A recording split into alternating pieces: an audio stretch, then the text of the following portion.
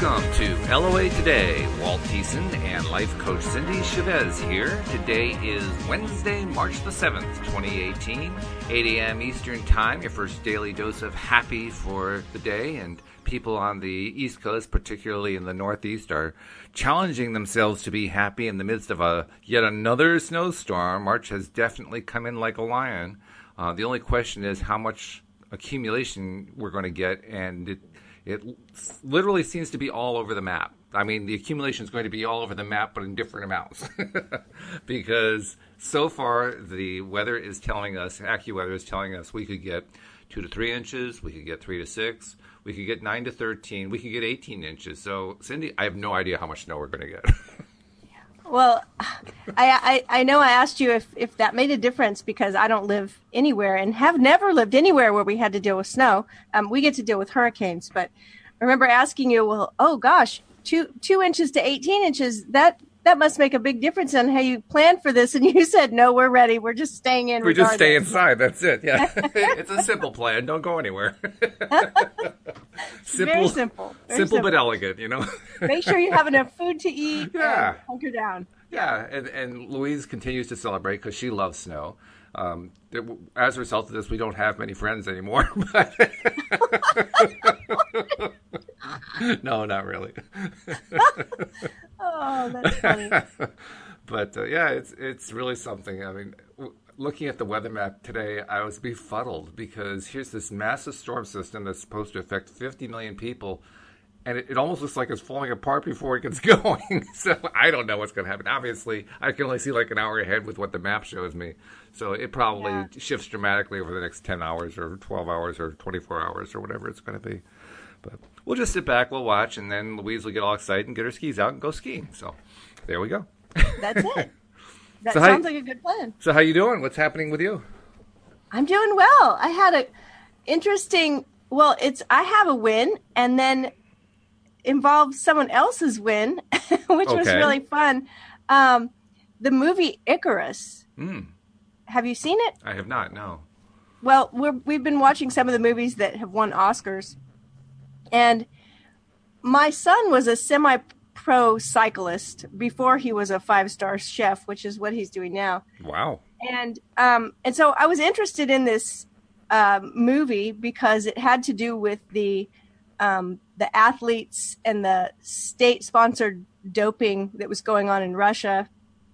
And it's a documentary, and I like documentaries. And so we decided last night, and usually the night before these early podcasts for me, I usually try to get to bed pretty early. Mm-hmm. And I've been dealing with this little sore throat thing. And so my plan last night was just go to bed as early as possible.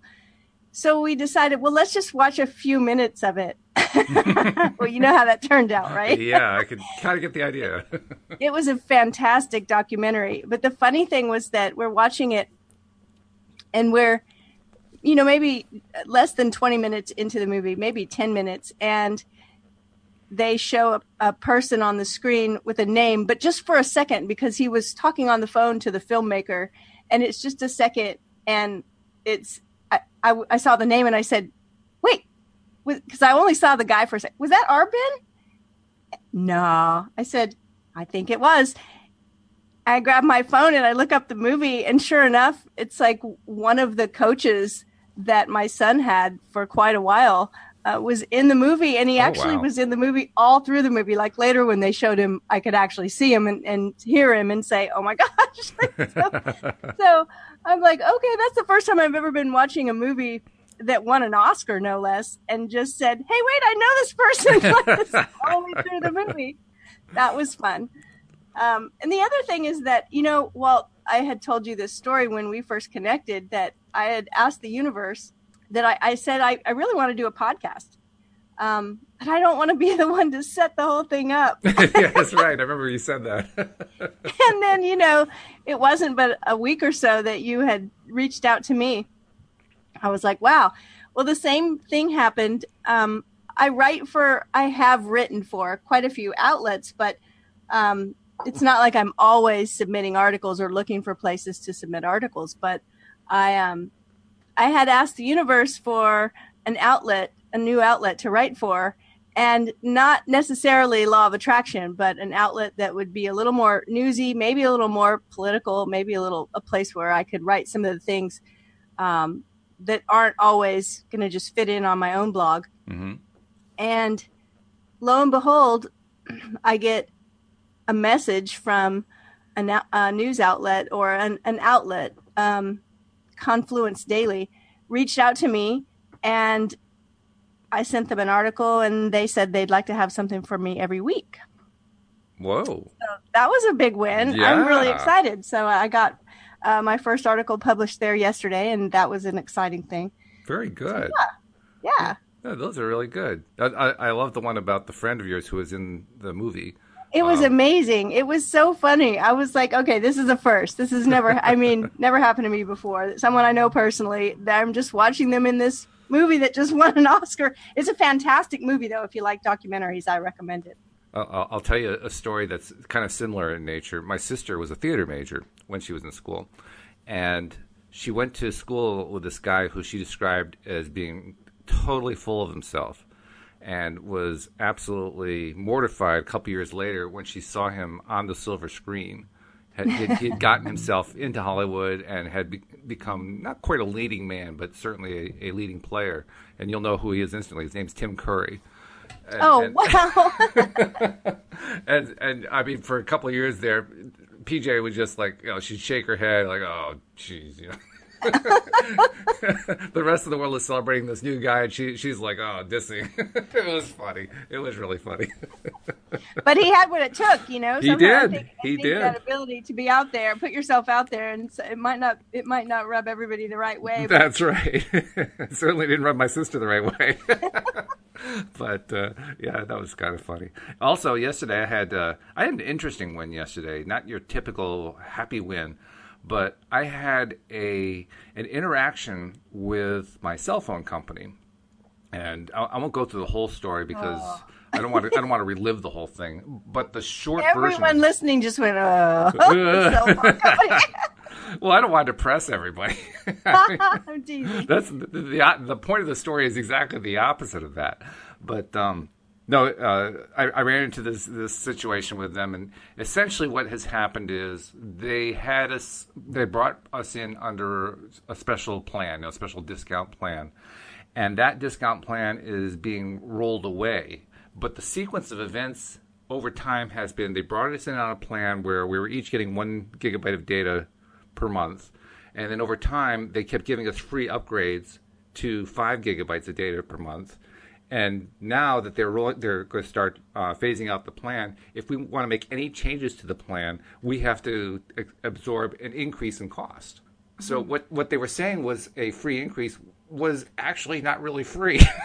It's like the drug dealer, huh? It's like the first it's free. Yeah. They get you hooked on the 5 gigabytes a month, and now you got to pay for it.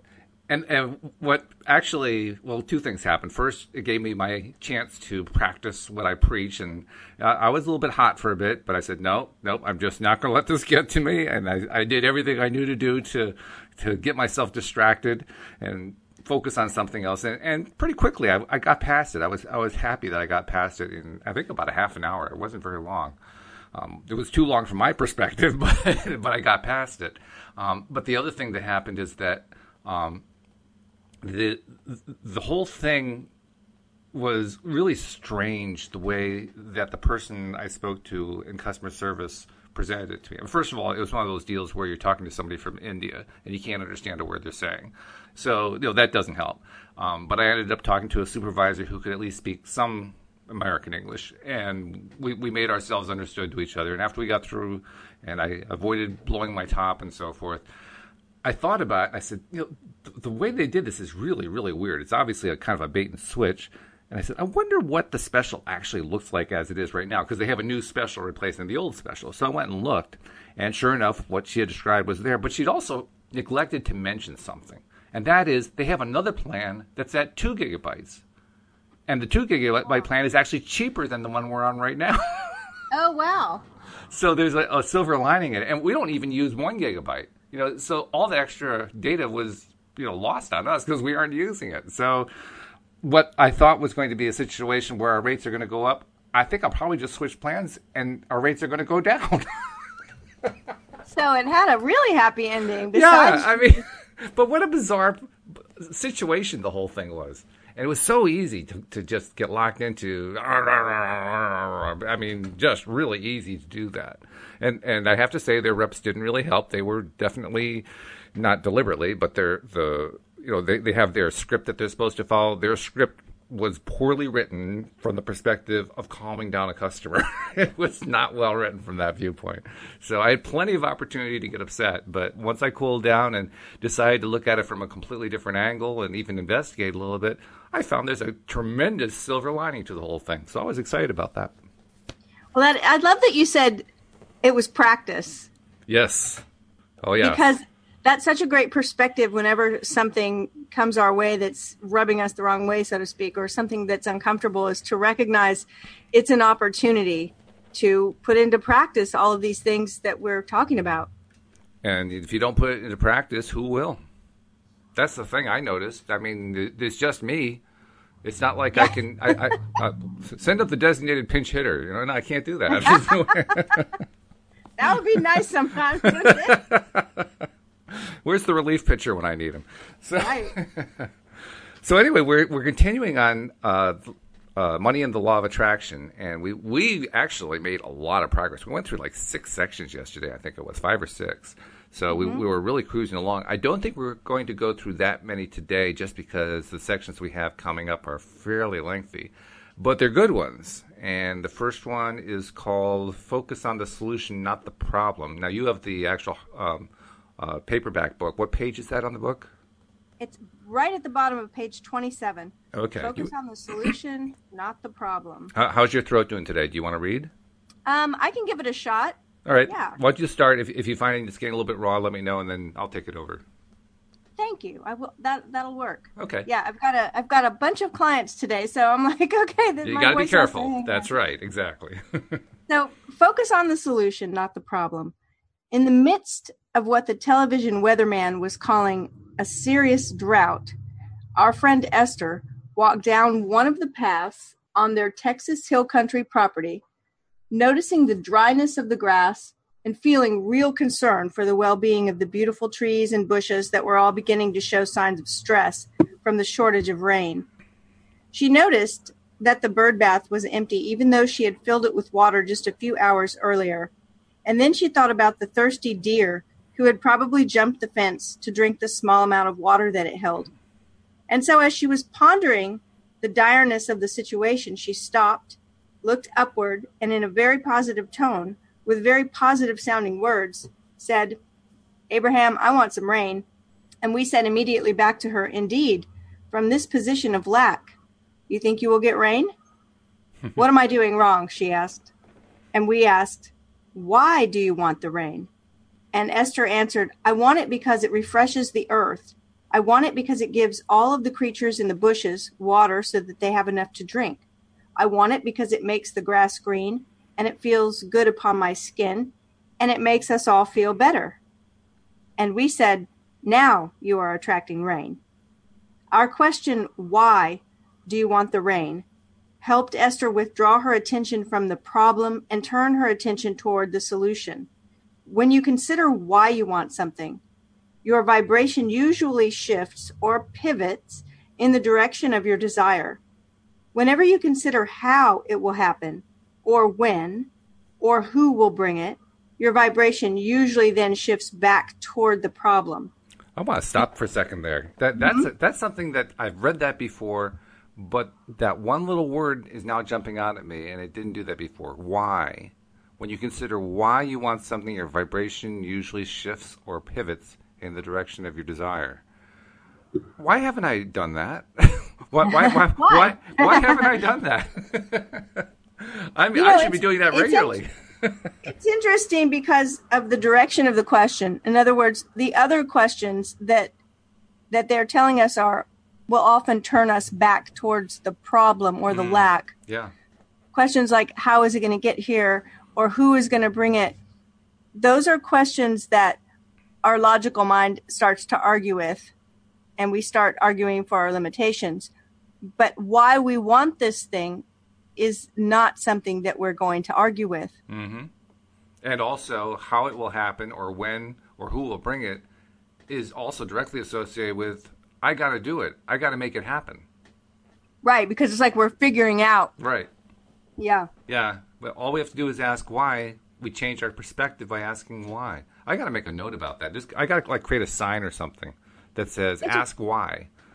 You know, we talked before about, and we've read in this book a lot about powerful questions. And I always say that my favorite one is, what do you want? It sounds really simple. A lot of us don't know what we want at times.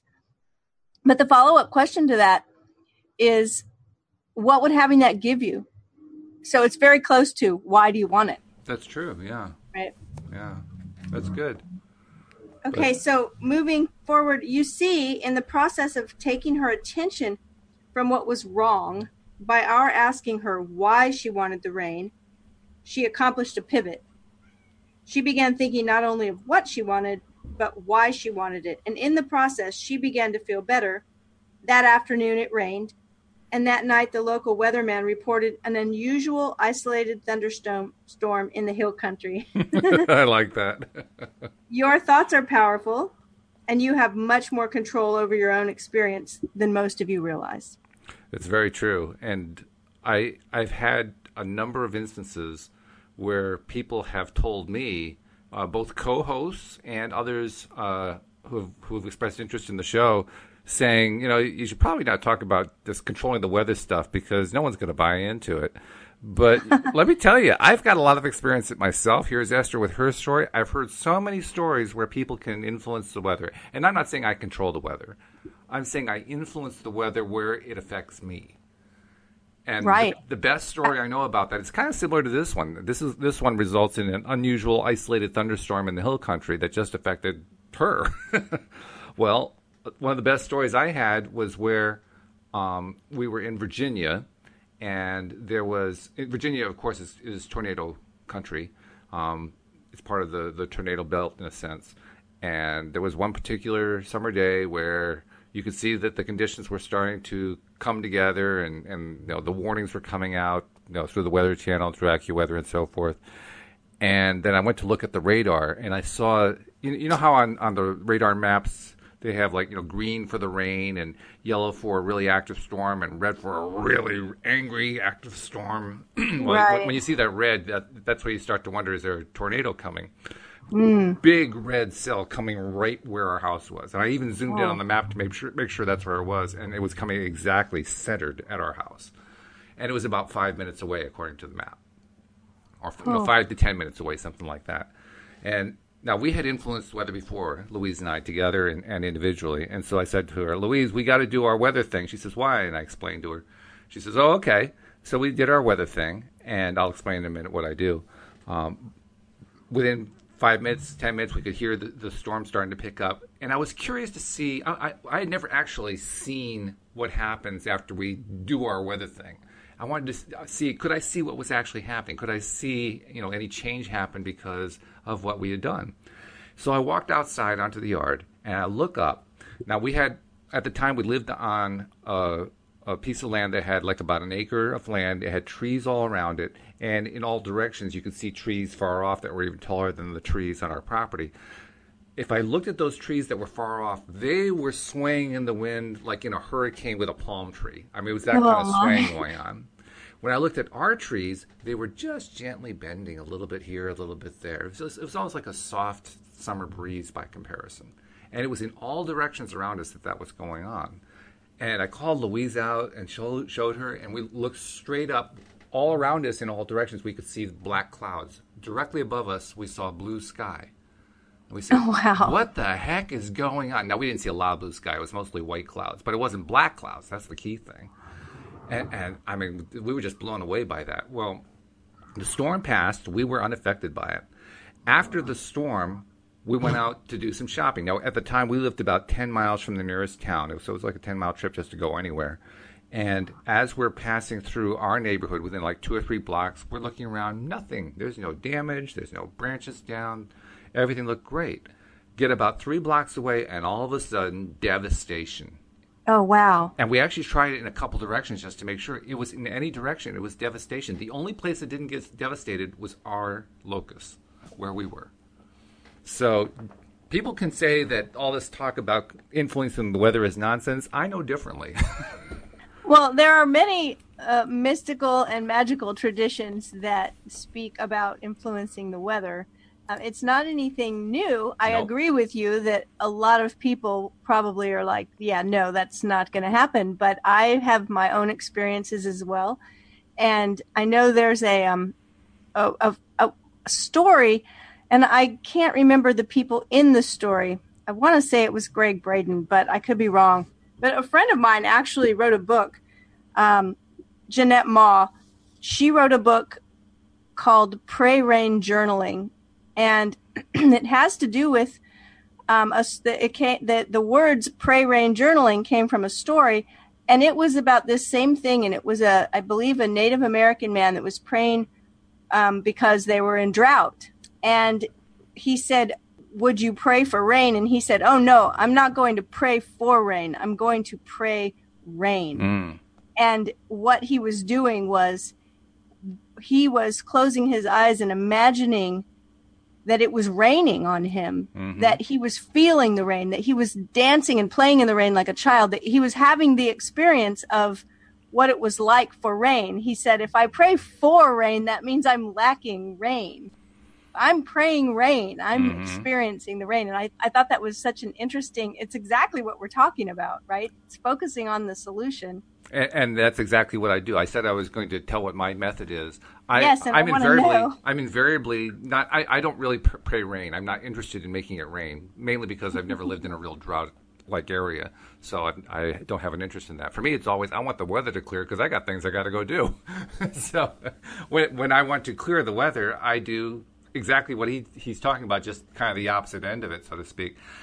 I don't care what the weather is actually outside. I will imagine that the weather is blue sky, little puffy white clouds, brilliant sun, warm temperatures, high 60s, low 70s, moderate to low humidity, just beautiful weather. And I'll just hold that in my mind as well as I can and just get into it and feel it and enjoy it. It's like, whoa, I love this kind of weather. I've even done that, Cindy, with a gale wind blowing in my face at about 40 miles an hour with 35-degree temperature. Which is not easy to do, but I've done it as a way of practicing. Like, can I get myself to focus on it? And, invariably, the reality is literally blowing in my face, so it's hard to do.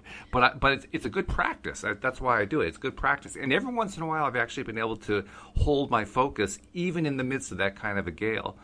One of my favorite stories to tell is how, how I do my walks. Well, we have what we call rails to trails, where they take old railroad beds, dig them up, and replace them with pathway that you can walk or bicycle or anything like that.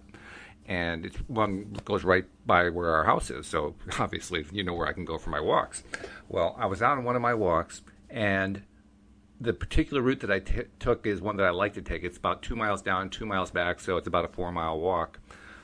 As I'm walking down, there's the black clouds. There's a big storm coming in. It's blowing right into my face. You can just see it. It's just in all directions. And I said to myself, I want to enjoy this walk. I don't really want to get rained on. And so I'm going to see if I can do my thing and just imagine blue skies and puffy white clouds and yellow sun and just a cheery scene, so to speak, with temperate temperatures and all that good stuff. So I did. And I did it for the entire 2 miles down, and nothing was changing. And I was saying, oh, geez, I guess I'm not focusing well enough. I was discouraged, actually, because I've been really working hard on it for that 2-mile trip. And I got to the end of the 2 miles, and I looked up, it's like it was gray as can be. I said, oh, great. I turned around, and behind me, everywhere that I looked behind me was blue sky and puffy white clouds. It had been following me, and I didn't know it. That's such a great story. And literally I'm standing under the dividing line. You look off to one side and it's all black clouds. You look off to the other side and it's all blue sky. I'm thinking, okay, this is weird. This is really weird. Well, the way you say it was following me, it reminds me of what happens so often. And that is that, we hold a vision for something and then we don't see it happening. And then we stop.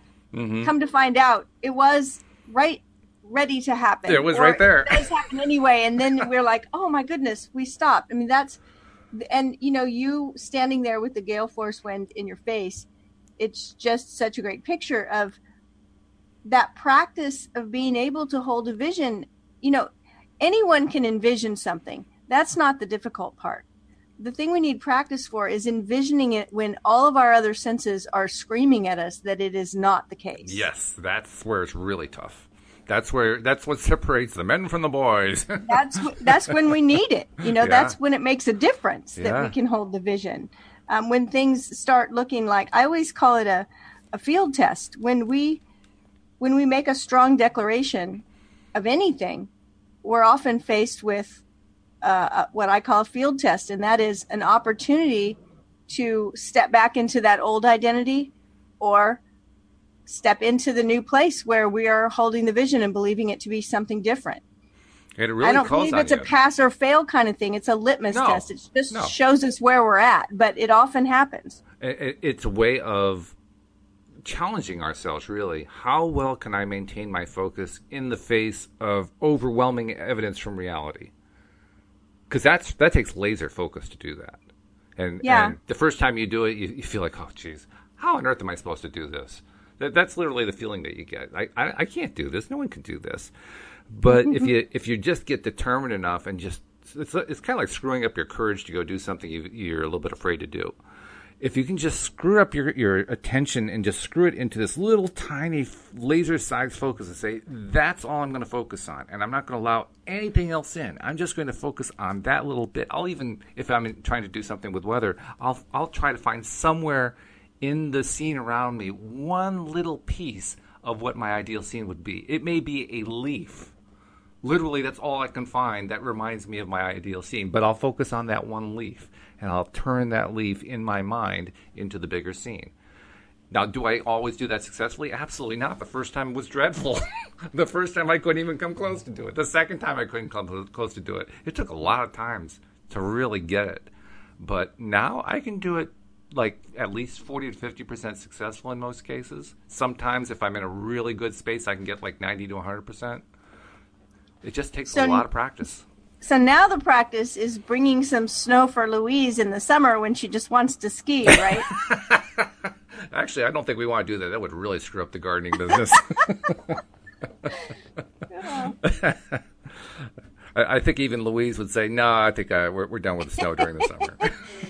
Okay, so starting in the paperback copy, at the very top of page 29, the subheading is, what I do want is to feel good. And that's funny. We're always touching on this, right? What we do want. Instead of what we don't want.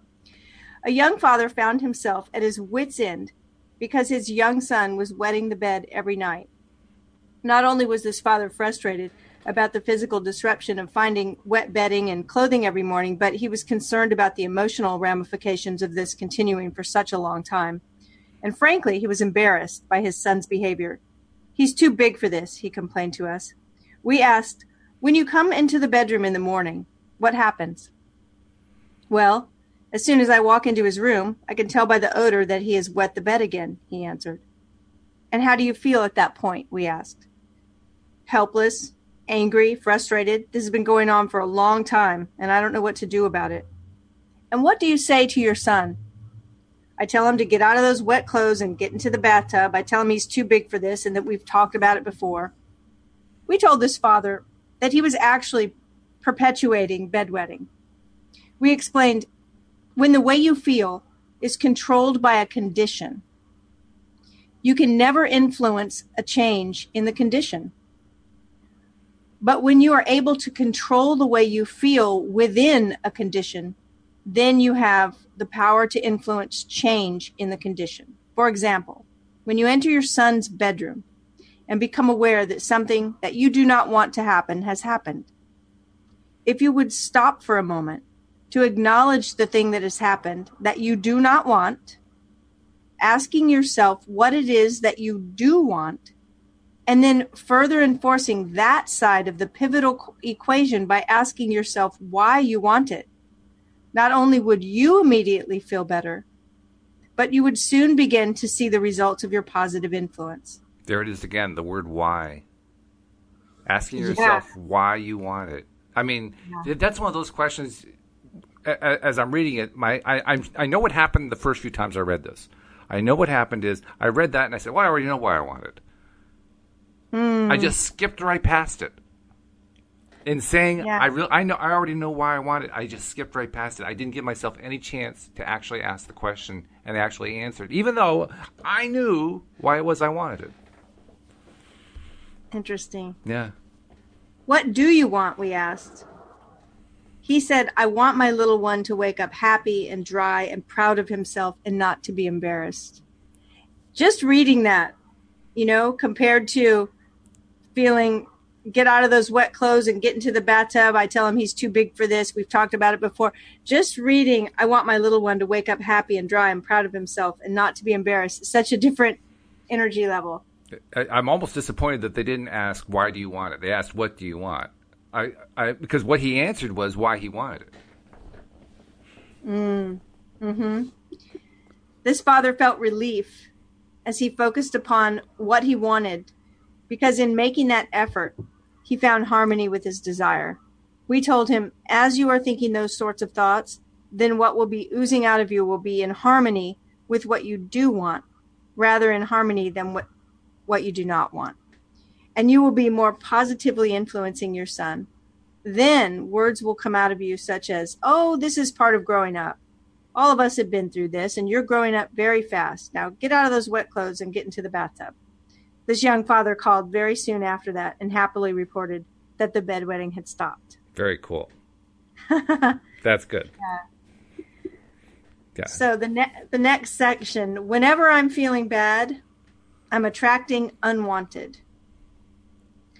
While almost everyone is aware of how they feel in varying degrees, there are few who understand the important guidance that their feelings or emotions provide. In the most simple of terms, and this is in italics, whenever you feel bad, you are in the process of attracting something that will not please you. Ugh. The ugh was mine. That's right, yes. Without exception, the reason for negative emotion is because you are focused upon something you do not want, or upon the lack or absence of something that you do not want. That you do want. That you do want. The lack. Yes, right. Sorry. You are focused because you are focused upon something you do not want, or upon the lack or absence of something you do want. Many regard negative emotion as something unwanted, but we prefer to see it as an important guidance to help you understand the direction of your focus. Therefore, the direction of your vibration. Therefore, the direction of what you are attracting. You could call it a warning bell. I always say it's like the red light on the dashboard of the car, right? The stop engine light, the check engine light. You could call it a warning bell because it certainly does give you a signal to let you know that it's time to pivot. But we prefer to call it a guiding bell. Okay, that's nicer, isn't it? and they went over it rather quickly, but it's really important to say what the it is. The it is the negative emotion. Yeah. That's right. Really critical. It reminds me of something that Mike Dooley likes to talk about. Now, he doesn't talk about it in terms of the emotion, but it applies beautifully. He talks about it in terms of trying to get from like San Diego to Phoenix or something like that, and how even if you start off in the wrong direction, your GPS will say, make a legal U-turn. Right. That's the warning. That's the signal, right? Well, that's what the negative emotions are saying. They're saying, make a legal U-turn. I love it. I also just love the whole idea of a guidance system, the whole idea that it's just guidance. It's like, hopefully, if we're going in the wrong direction in our car, we don't beat ourselves up emotionally too much because we were going in the wrong direction, right? It's like, got to make a U-turn. Okay. whoops, oh, going in the wrong. I mean, hopefully we are kind to ourselves. As opposed to, oh, God, I went the wrong direction. I can't believe I did that. Right, I'm such an idiot, right? I mean, people talk so terribly to themselves sometimes. But I'm raising my hand. you know, I do it. I know. but the GPS is probably not going to start. No, probably not. Okay. The GPS is actually rather kind to us by comparison to ourselves. Right, by comparison. So, your emotions are your guidance system to assist you in understanding what you are in the process of creating with every thought you think. Often people who are beginning to understand the power of thought and the importance of focusing upon good feeling subjects are embarrassed or even angry at themselves when they find themselves in the midst of negative emotion. But there's no reason to be angry at yourself for having a perfectly functioning guidance system. Yes. In fact, we really need to be I appreciating cannot stress that enough. I feel like I talk about this so much, especially with clients, but it's okay to feel frustrated and angry and disappointed. All those things are okay to feel, and we need to feel them and be okay with them showing up because they're giving us important information.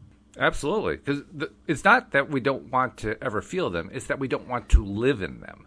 Right. I mean, we want the signal. Otherwise, how do we know when to make the legal U-turn? That's right. But we don't want to live in it. We don't want to actually stay on the route that's going in the wrong direction after we've discovered we're going in the wrong direction. All that's going to do is just make us more frustrated. That doesn't help. But the signal itself is really useful.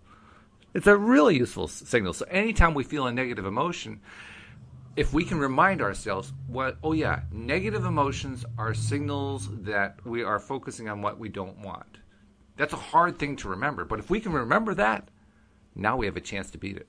Yeah, just a little pivot. Oh, my goodness. So simple. Mm-hmm. So this part's also in italics. So we've determined that means pay attention. Right? That's right. It must be important. It's in italics. Whenever you become aware that you are feeling negative emotion, begin by complimenting yourself for being aware of your guidance. Yes. And then gently try to improve the feeling by choosing thoughts that feel better. We would call this a very subtle process of pivoting, whereby you gently choose better feeling thoughts. And the other thing I would disagree with is that I wouldn't call it subtle. To me, it's huge. I mean, I understand what they mean by it, but whenever I am able to recognize and say, how do they phrase it here? Begin by complimenting yourself for being aware of your guidance. For me, that's I think that's the subtlety I think they're speaking of, is that we're being so gentle is that we're actually complimenting. But I agree with you. I think it's huge. Like, I've got to celebrate that. I actually noticed. Right? Holy cow. This is a wondrous day. I noticed as I was starting to get into the negative direction before it even built up. Whoa, what a victory. So whenever you feel negative emotion, you could say to yourself, I'm feeling some negative emotion, which means I'm in the process of attracting something I do not want. What is it I do want? That's so simple. Often just ignore. Go ahead. No, I was just going to say, it's simple once we've noticed it. Yeah, it's not easy all the time. Right. It's simple, but not easy. Strange. Often just acknowledging that you want to feel good will help turn your thoughts in a better feeling direction. But it is important to understand the distinction between wanting to feel good and not wanting to feel bad. Yeah, it sounds like the same thing, doesn't it, on the surface? Some people think that it is just two different ways of saying the same thing, when actually those statements are exact opposites with huge vibrational differences. If you can begin to orient your thoughts by steadily looking for things that cause you to feel good, you will begin to develop patterns of thoughts or beliefs that will help you create magnificent, good-feeling lives. Yeah, I would think that that's the subtle difference, right? Even though they're saying they're actually exact opposite with huge vibrational differences, sometimes I think when we're in the midst of it, that's a very subtle difference of, even if you would say to someone else or yourself, you want to feel good. Yes, I don't want to feel bad. They're viewing it as the same, and yet it's not. And If we're not wanting to feel bad, we're still focused on the fact that we're feeling bad. How do we know that? I mean, as we're looking at it abstractly, we say, well, wanting to feel good is the same thing as not wanting to feel bad. But this passage is saying, no, there's actually a very big vibrational difference. So let's look at that for a second. How do we know that there is a big vibrational difference between the two? Well, one way that I can say is when I'm wanting to feel good, just saying the words feel good, well, it feels good. When I say not wanting to feel bad, that doesn't feel good. Mm-hmm. So clearly one of the big differences is the way the statement feels. The two statements feel quite different. Right. It's that focus. Yeah. Yeah.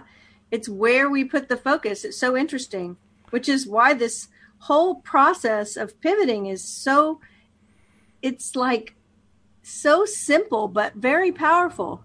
It's just a little switch, right? It is, but it has big implications. It's the difference between yes and no. It's the difference between being open to something, being open. Sometimes when I'm coaching people, I'll ask them before we get started, are you sitting in a place where your feet can be flat on the floor?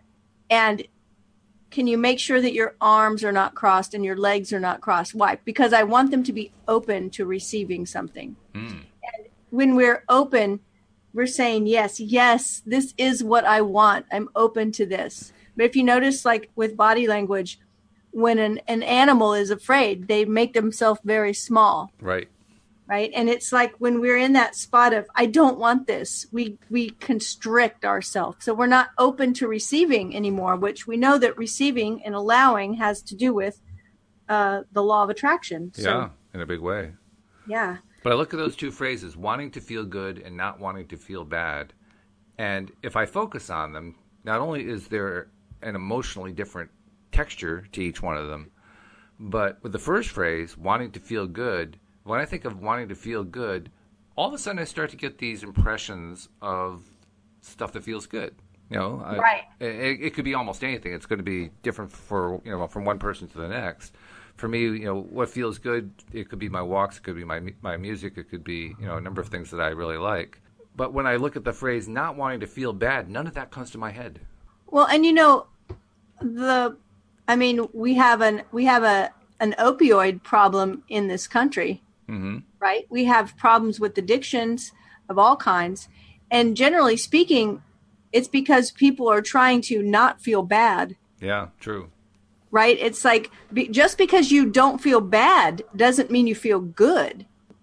We can be totally numb and doing things to numb out those bad feelings, and it still hasn't brought us to a good feeling place. We're just not feeling the bad feelings. So that's an interesting thought as well, I think. Yeah, that's one of the things that Yona, my sister-in-law, would talk about when she was co-hosting with me a number of years ago, how the neurotransmitters that are associated with good feelings, the endorphins and serotonins and so forth, they all are really just pain inhibitors.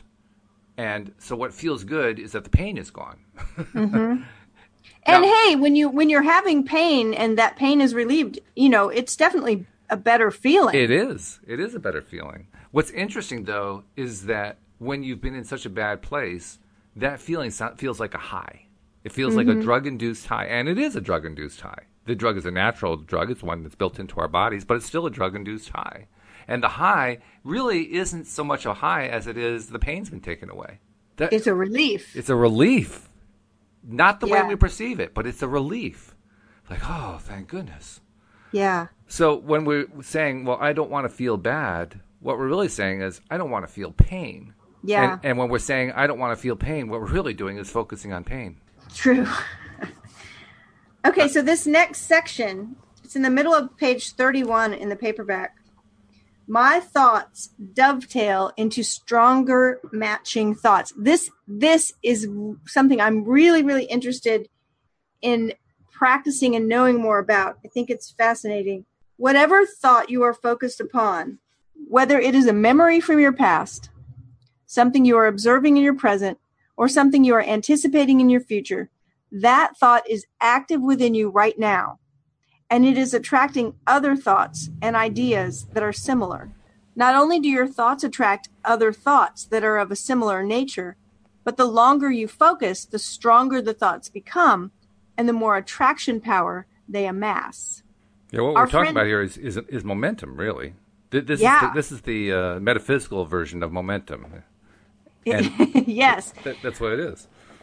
Our friend Jerry likened this to the ropes he once observed while watching a large ship being docked. It was to be tied with a rope that was very large, too big and bulky to be thrown across the expanse of water.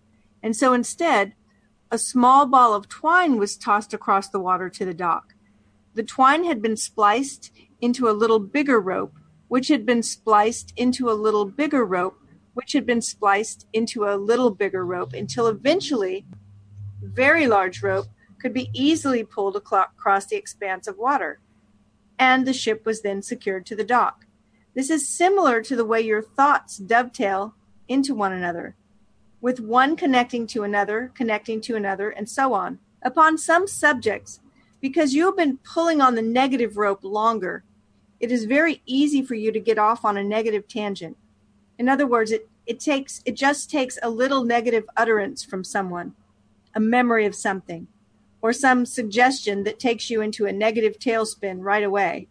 See, this reminds me of you that when you said, well, I had an experience where I had to be on the phone with my cell service provider, and I immediately went, oh. Yes, right. Right? That's exactly what that is. Just a little negative utterance. It doesn't take someone. much. It doesn't take much at all. Some of them have such strong hot button triggers associated with them, and all we have to do is there are a number of those. Politics. Yeah. Well, I just say the word politics and people get depressed, right? or news, or the blues, or whatever. There's a whole bunch of these that just have this sound to them. Right? It's like immediate response. Your point of attraction predominantly occurs from the day-to-day things that you are thinking as you're moving through your day, and you have the power to direct your thoughts positively or negatively. For example, you are in the grocery store and you notice that something that you regularly purchase has increased substantially in price, and you feel strong discomfort wash over you. You may very well think that you are just feeling shock over the sudden spike in the price of this item, and that since you have no say in what the grocer charges for any of the items in this store, you have no option other than to feel discomfort about it. However, we want to point out that your feeling of discomfort is not because of the grocer's action of raising the price of the goods for sale, but instead, it is because of the direction of your own thoughts. Now, wait a minute here. Hold on a second. Because this is the reaction I know that many people will have. What do you mean that it's not the price going up? Of course the price going up is what made me feel bad. And that's the way we react to so many things. I mean, that's what everybody knows. That's common sense, isn't it? It seems that way. Doesn't it? Mm-hmm. So how could it be that when the price goes up, it's actually the direction of my thoughts and not the price? How could that be? Why is it that the direction of my thoughts make any difference? The price went up regardless of the direction of my thoughts. Hey, the direction of my thoughts were the price were going to go down, and they didn't go down and went up. So clearly it was not the direction of my thoughts. Well, yeah, actually it is the direction of our thoughts, but that's a hard concept. That's a hard concept because we're flying in the face of reality. Yeah, and because we're often so reactive. Yes. Right? So just like the analogy of the rope, tied to the rope, tied to the rope, tied to the rope, your thoughts are tied to one another and travel quickly to heightened vibrational places. For example, wow, the price of this is much greater than it was just last week. This price jump seems unreasonable. There's nothing reasonable about the greed in the marketplace. Things are getting way out of hand. I don't know where it's all headed. It doesn't seem like we can go on like this. Our economy's in trouble. I can't afford these inflated prices. I'm having a hard time making ends meet. I can't seem to earn it fast enough to keep up with the increase of the cost of living. So there's that train of thought, right? I'm feeling depressed already. And of course, this negative train of thought could move in many directions toward blame of the grocer, to the economy, to your government, but it usually always turns back to the way you feel that the situation will negatively impact you, because everything that you observe feels personal to you. And everything in truth is personal to you because you are offering a vibration about it that is affecting what now is being attracted to you by your choice of thoughts. This reminds me of, I heard Mike Dooley say one time that anytime he would get a bill that was greater than he expected, something would happen, the car repair people would say, okay, it's going to be, some huge amount of money. He trained himself to immediately say, good thing we're rich. Yeah, there you go. We say that here. We say that here a lot when in this situation. Actually, that reminds me of something that happened very recently. There's a gentleman who works for my wife's gardening business who's been through some really rough times, and I've talked about it a few times on other episodes. I won't repeat all of it. But one thing that happened is that he lost his car. His car got destroyed by an accident. He wasn't even in the car at the time. He wasn't even driving. But nevertheless, he had all kinds of bad feeling associated with that. And he had to go get another car. Didn't have money for it. A friend loaned him money for the car that he bought. And he couldn't register the car because it needed brake work and it needed some other work too. And when he had first had it looked at by a mechanic, the mechanic told him it was going to cost like $1,500. Well, that's how much he'd paid for the car. I mean, it was an old car. Oh. He'd only paid $1,500. Here they're telling him it's going to cost him $1,500 just to fix it to make it roadworthy. And, of course, he went off on that and, more negative spirals and so on and so forth. Well, we found out from him about, I'm going to say 3 months later, that he had gotten a second opinion finally. And the second opinion said, oh, no, what they told you was actually misleading because they told you that when you do the brakes, you'll have to replace this and this and this. And with this car, you really don't have to do that. You really only have to replace this. So what they said was a $1,500 job is actually going to be about a $750 job. Wow. Now, when he was in that bad frame of mind, he couldn't possibly get to that final result. He just couldn't have done it. It took him 3 months. It took him 3 months to get to the point where he could finally calm himself down enough to go ask. Imagine what would happen, and he's going through some dire stuff, so I'm not, if he's listening, I'm not telling you should have gotten this before now.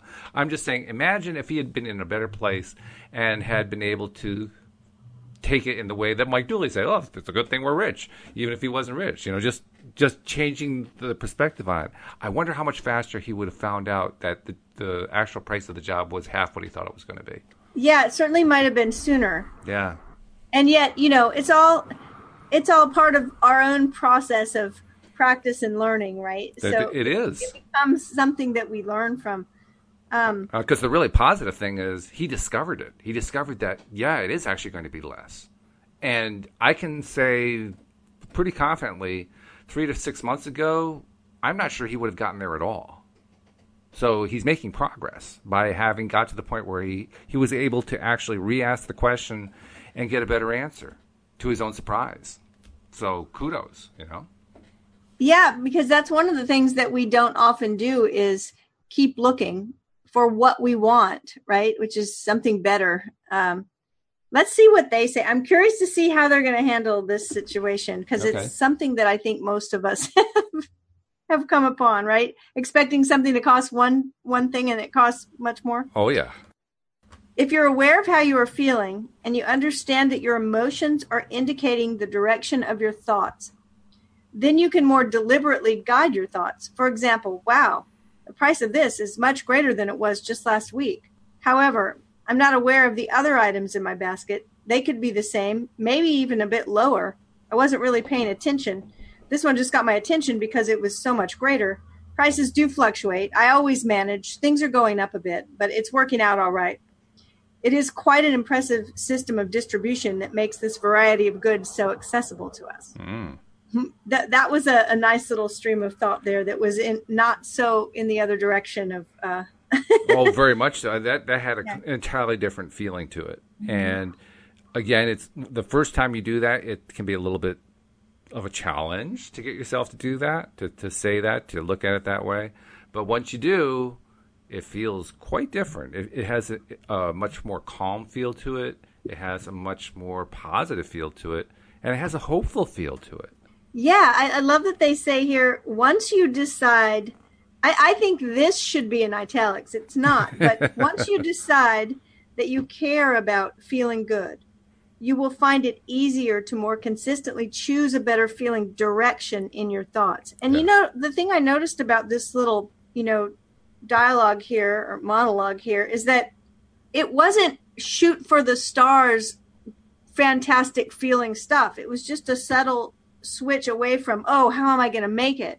Like one of the parts of the original statement, I can't afford these inflated prices. I'm having a hard time. Mm-hmm. And in this situation, it says, I always manage. Yeah. Right? Prices do fluctuate. I always manage. It's working out all right. And so it's not, I'm glad we're rich. I mean, it's not way out there where we can't believe it. It's just a subtle change. Yes, it's a small movement. It's not trying to bite the whole elephant. It's trying to eat one little bit of it. One bite at a time. That's right. When the desire to feel good is effectively active within you, a consistent inspiration toward good feeling thoughts will be present. And you will find it easier and easier to direct your thoughts in productive directions. Your thoughts contain enormous, creative, attractive power that you harness effectively only by consistently offering good feeling thoughts. When your thoughts constantly move back and forth between wanted and unwanted, pros and cons, pluses and minuses, you lose the benefit of the momentum of your pure positive thought. And, as you're reading that, as you read it, I realized there is one little flaw in the way they wrote it. I think they just kind of missed what they had written there. It says, your thoughts contain enormous creative attractive power that you harness effectively only by consistently offering good feeling thoughts. And the thing that's missing there is it's not completely true, because our thoughts are capable of attracting all kinds of stuff, both positive and negative. And so we don't just attract the good feeling thoughts. What's missing is that what they probably intended to say is the good feeling thoughts are so much more powerful than the negative feeling thoughts. That literally, no matter what kind of bad place you're in, just by starting to focus on the good feeling thoughts, you move actually fairly quickly into the good feeling domain. Whereas if you stay in the negative domain, the negative stuff will tend to show up if you stay there long enough, but it's a weaker energy. It's not as powerful because we don't like it. It's the like factor that makes it more powerful when it's the good feeling stuff, and less powerful when it's the not good feeling stuff. Right. So we lose the benefit of momentum when we. And that's what they say at the end. That's what made me think that they just kind of they didn't say it quite the way they intended to. So we're always creating all the time. Mm-hmm. Yes. Just whether we're deliberately creating the things that feel better. So we want to make sure that we get into this habit of directing our thoughts. And, I would say, too, just better feeling thoughts. Yes. Just shoot for what's a little bit better, like right. This, from I'm never going to make it, how I can't make ends meet, to I always manage. Because if you're here, then we have managed somehow. This right? is true, yeah. In fact, in other passages, they've talked about how if you're in depression, aim for anger because it's a slightly more positive thought. Exactly. Which can be a good thing to do. I have to say, I don't always recommend that because sometimes anger doesn't feel all that different anyway. So you got to shoot for something that does feel at least a little bit better. It can't be something that it doesn't feel like there's any difference at all. But if anger does feel like it's a little bit better than depression, by all means, go for it. Because once you get there, then you can go up another step and another step and another step. My only point is just make sure that what you're going for, even if it's a negative emotion, does feel better. Right. So just ask yourself what you do want. Exactly. The only thing that I could say that I really want is more time, because we're out of it. But Cindy, it's been great. Before we leave, how do people reach you if they want personal assistance? They can find me on the web, cindychavez.com, CINDIECHAVEZ.com. Terrific. Cindy, we'll talk again next Tuesday. Yes, we will. And we, of course, do this twice daily, Monday through Friday. So this afternoon will be with Wendy Dillard, and we hope that you all join us next time here on LOA Today. Goodbye, everybody. Bye, everyone.